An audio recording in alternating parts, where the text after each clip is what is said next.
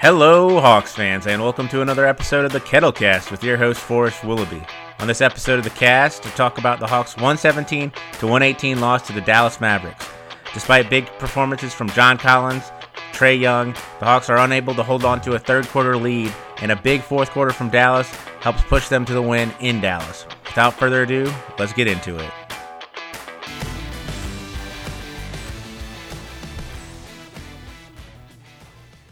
Another disappointing loss to the Dallas Mavericks.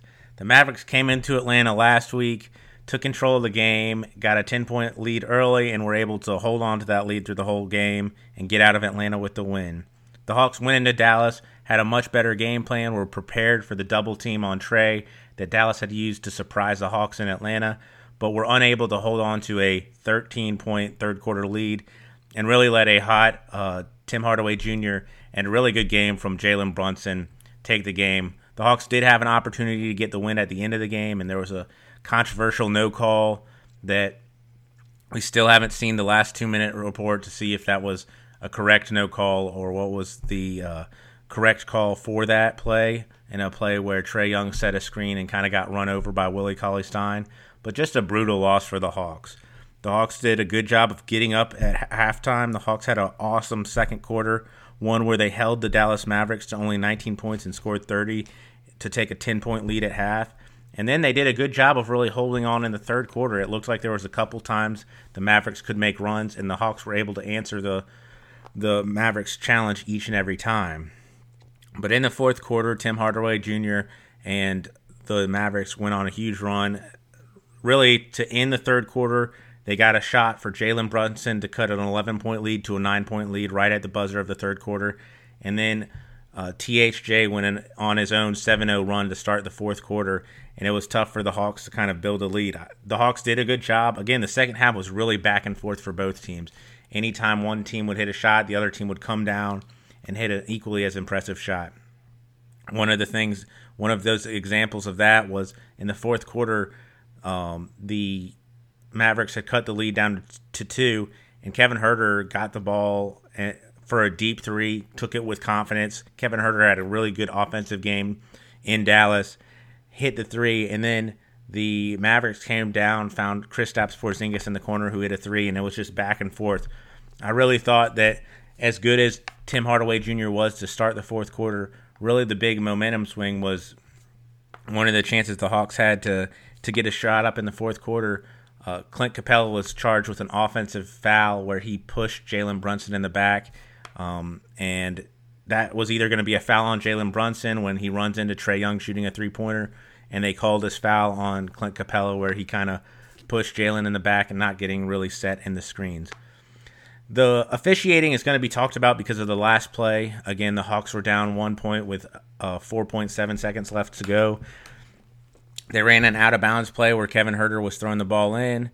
Trae Young came up and set a screen for John Collins, who was being defended by Willie Cauley-Stein. Willie Cauley-Stein just frankly runs through Trae Young, and John Collins gets free to the basket. Kevin Huerter doesn't really look John Collins' way, but gets the ball to Danilo Gallinari, who has this kind of fading shot on the left side of the basket. Really tough shot. He misses it, and the Mavericks get the win. The Hawks did a couple of good things down the stretch of the game. Again, they had this 9-point lead going into the fourth quarter, and it sort of felt like with that barrage by Tim Hardaway Jr. that it was just going to be a blowout by the Mavericks. And the Mavericks got all the way up. They hit 2 threes, one by Luka Doncic and one by Jalen Brunson in the corner to go up 6. The Hawks called a timeout. They got the ball to Trae, got Trae in a mismatch with Willie Cauley-Stein. Trae got Willie Cauley-Stein in the air and got 3 free throws. And then the next possession down, the Hawks were able to find Tony Snell, again, who's just continued his hot shooting from three-pointer, who hits a corner 3 to tie the game. And from that point on, it was either team's game. It was back and forth, and it was really just who was going to have the last shot. Some strong performances on the Hawks side of the ball. John Collins has just really destroyed Dallas anytime he's faced them. There's been some rumors lately that the Dallas is really interested in John Collins, and with the way he plays against them, I'm not surprised. John was 13 of 18 from the field, 1 of 3 from three-point land. Again, Kettlecast fans, you're going to know I want him shooting more than three-pointers a game. He did get to the free throw line, which was extremely encouraging. He got there 6 times, made all 6, had 33 points, 8 rebounds, 3 of those were offensive. He had one awesome rebound. I don't know if they even call it a rebound, but Trey took a shot at the end of the shot clock. It was super short. Willie Cauley-Stein went up and kind of high-pointed it, but John was behind Willie Cauley-Stein, and he was able to time Willie Cauley-Stein's jump, get his arm up, steal the ball, and just have an easy layup. It was a beautiful play. Trey and John also combined for just a ridiculous alley-oop where Trey got so deep in the paint and was able to toss it up, and John really just guided it in for a monster alley-oop. But him and Trey's connection was pretty strong in this game. John also had 1 assist, a block, and the Hawks were plus 11 when John Collins was on the court. Kevin Huerter, again, had a good game. He was 9 of 15 from the field, 4 of 7 from three-point land, only 1 of 2 from the free throw line, had 23 points, 8 rebounds, only 3 assists. Remember, he had a double-double in the Hawks' first game against the Mavericks, and Kevin Huerter just continues to perk up on offense a little bit. He has been a lot more confident shooting that 3-ball, and he also had a beautiful drive to the basket where he threw about 2 moves at his defender, got all the way in for a layup. Trae Young had a very good game. He had 25 points, 15 assists, only 3 turnovers. He had a block. He was second on the team. The Hawks were plus 7 when he was on the court. But I thought there was a couple instances where Trae took really early 3-point shots, and with Trae, he hits a couple of those. In fact, one of the big plays of the game, Trae takes a deep 3-pointer, gets fouled by Kristaps Porzingis for a 4-point play. But there's a couple times, especially, just it feels like Trae's trying to take a kill shot early in the game or really, spark his team. And it's like, Trae, you have so many good offensive weapons. You don't need to settle for that early 3-pointer. Again, he hit a couple threes. He was 4 of 11. You want Trae to be aggressive and to take those shots, but there were a couple of times, just a few, where he doesn't need to be taking 11 3-pointers, or unless he's 5 of 10 or Roland has 8 threes or something. But Trae had a great game, especially finding teammates. I mean, he was making passes between the Mavericks' legs to get his guys good shots. He fed Clint Capella the ball at the basket. He got John Collins a lot of buckets. He was throwing every pass in the book to his teammates. But if he could get his shooting just a little bit better, a little more efficient, which is a nitpick against Trae Young. But in a game they lost by 1 point, that nitpick comes up. He only got to the free throw line 6 times. Again, it was I thought it was a very weirdly officiated game, or just one that the Hawks got into the bonus in the fourth quarter with about 7 minutes to go, and ultimately only shot 3 or 5 free throws in that fourth quarter after the bonus. It just didn't feel like Trae was able to get a lot of his shots. I will give the officiating credit. A lot of times that Trae was fouled, they said it was on the floor, gave it to the Hawks on the side. And there was a key play in the fourth quarter where Luka got fouled. He actually hit the shot, and they said they wiped off the shot, and they said it was on the floor. And so that was the exact same thing they had been calling for Trae, but Trae was unable to get to the free throw line as he normally did. That didn't stop the Hawks from getting to the free throw line. The Hawks were able to get to the free throw line 28 times. That was, a lot of John Collins. Danilo Gallinari got to the free throw line 6 times. So the Hawks were able to get to the free throw line, but when Trae, who's such a good free throw shooter, isn't able to get there to take some easy points off the scoreboard. Danilo Gallinari came off the bench, and it wasn't one of Danilo's best games as a Hawk. He was 2 of 12 from the field, 1 of 7 from three-point land. Again, he hit all of his free throws, 6 of 6. He had 11 points. The Hawks bench only scored 23 points, and that was a big advantage for Dallas. Dallas scored 51 points off their bench, but 11 of those came from Danilo, and then 12 points came from Hill and Snell, Solomon Hill and Tony Snell, who each had 2 3-pointers, and that's the full scoring off the bench for the Hawks. A big, miss for the Hawks. Not only did they not have DeAndre Hunter, who would surely help shore up the defense, but no backup point guard. Rajon Rondo wasn't available for this game, and Brandon Goodwin didn't play very much. he didn't score, and he had an open three. He only got a few shots up, but just not having that backup point guard and Trey having to play so many minutes, it was impressive to see Trey play so many minutes, and still hit a big three down the stretch and be in there and willing to set a screen for the last play of the game. But I thought the lack of a backup point guard really hurt the Hawks. For the Mavericks, of course, you start with Luka Doncic.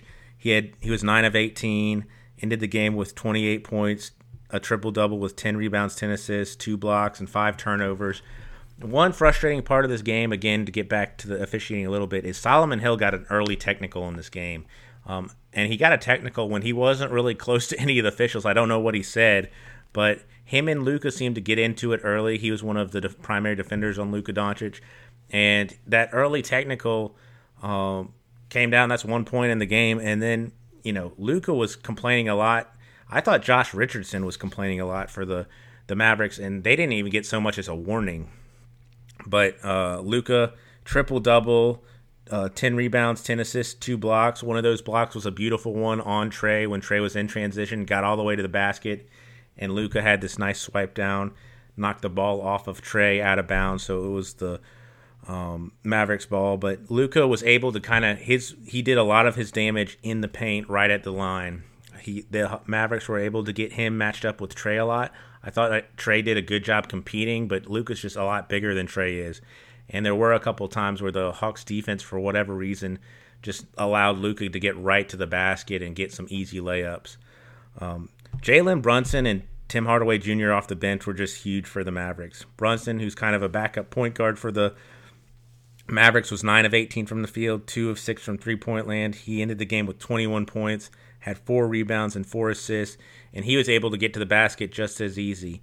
It was a weird game for Hawks big men. Clint Capella did not have a particularly good game, and a lot of that was because the Mavericks were having their big man, whether it was Kristaps Porzingis, Maxi Kleber, or Willie Cauley-Stein, not stand in the paint. They were pulling Clint away from the basket a lot of the time. It was interesting because the Hawks defended the starting lineup of the Mavericks with Maxi Kleber and Kristaps Porzingis, with John Collins guarding Porzingis and Clint Capella guarding Kleber. And Kleber's a very good three-point shooter and a guy who's going to stand on the perimeter a lot, and I think that hurts a lot of what Clint Capella can do defensively. I kind of thought the Hawks should have had Capella on Porzingis, but they stuck with the matchup as it was. And Porzingis didn't have a big game. He was 6 of 14 from the field, 1 of 5 from three-point land, 2 of 2 from free throws for 15 points and 4 rebounds. So John did a fine job, but the rest of the Hawks were really hurt by the points in the paint from Dallas. Dallas outscored the Hawks 50-46 with points in the paint, and Clint Capella just never really had an opportunity to get going. I thought that Dallas did a really good job of not allowing Capella to be a force in this game. Tim Hardaway Jr. ended the game with 16 points, 6 of 10 from the field, 3 of 5 from three-point land. It was a classic Timmy showing where he just got really hot in the fourth quarter. He's very emotional and he wears his emotions on his sleeve. And after he got a couple shots going in the fourth quarter, he was demanding the ball and he was going up. And he really pulled the team back into it and changed the emotion of the game. Willie Cauley-Stein was a game high plus 19. The Mavericks were plus 19 when Willie Cauley-Stein was on the court. He was 5 of 6 from the field. He was 4 of 4 from the free throw line. He's a 58% free throw shooter, so him hitting all 4 of his free throws is frankly ridiculous for 14 points. And then he didn't get the foul called on against him in the last play of the game when he just ran over Trey Young in a pick.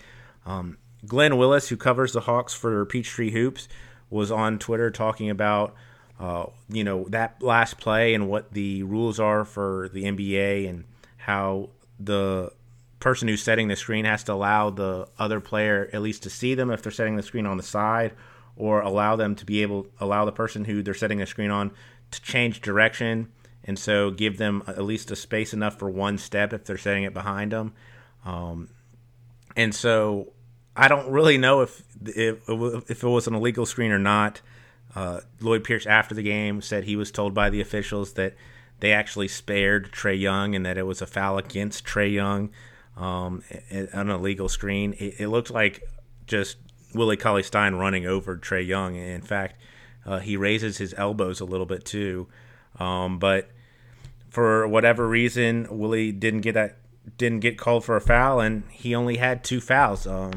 He's only had 2 games where he's played more than 20 minutes, or where he's played more than the amount of minutes he played against the Hawks, and he's only had 2 fouls, and he was just extremely effective. He had a couple times where I thought he was able to bully John Collins around, and John wasn't able to get the call, and it was just strange to see Willie Cauley-Stein be as effective as he was against the Hawks in this game.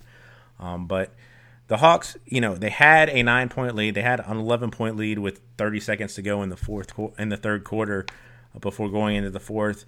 And they had a bad switch where Jalen got a really easy look to make that shot and cut it to 9. And then I'll give the Mavericks credit. They came out and they hit a lot of shots in the fourth quarter, a lot of tough shots. Timmy Hardaway Jr. didn't make any real easy shots. He took a 3 with John Collins right in his face.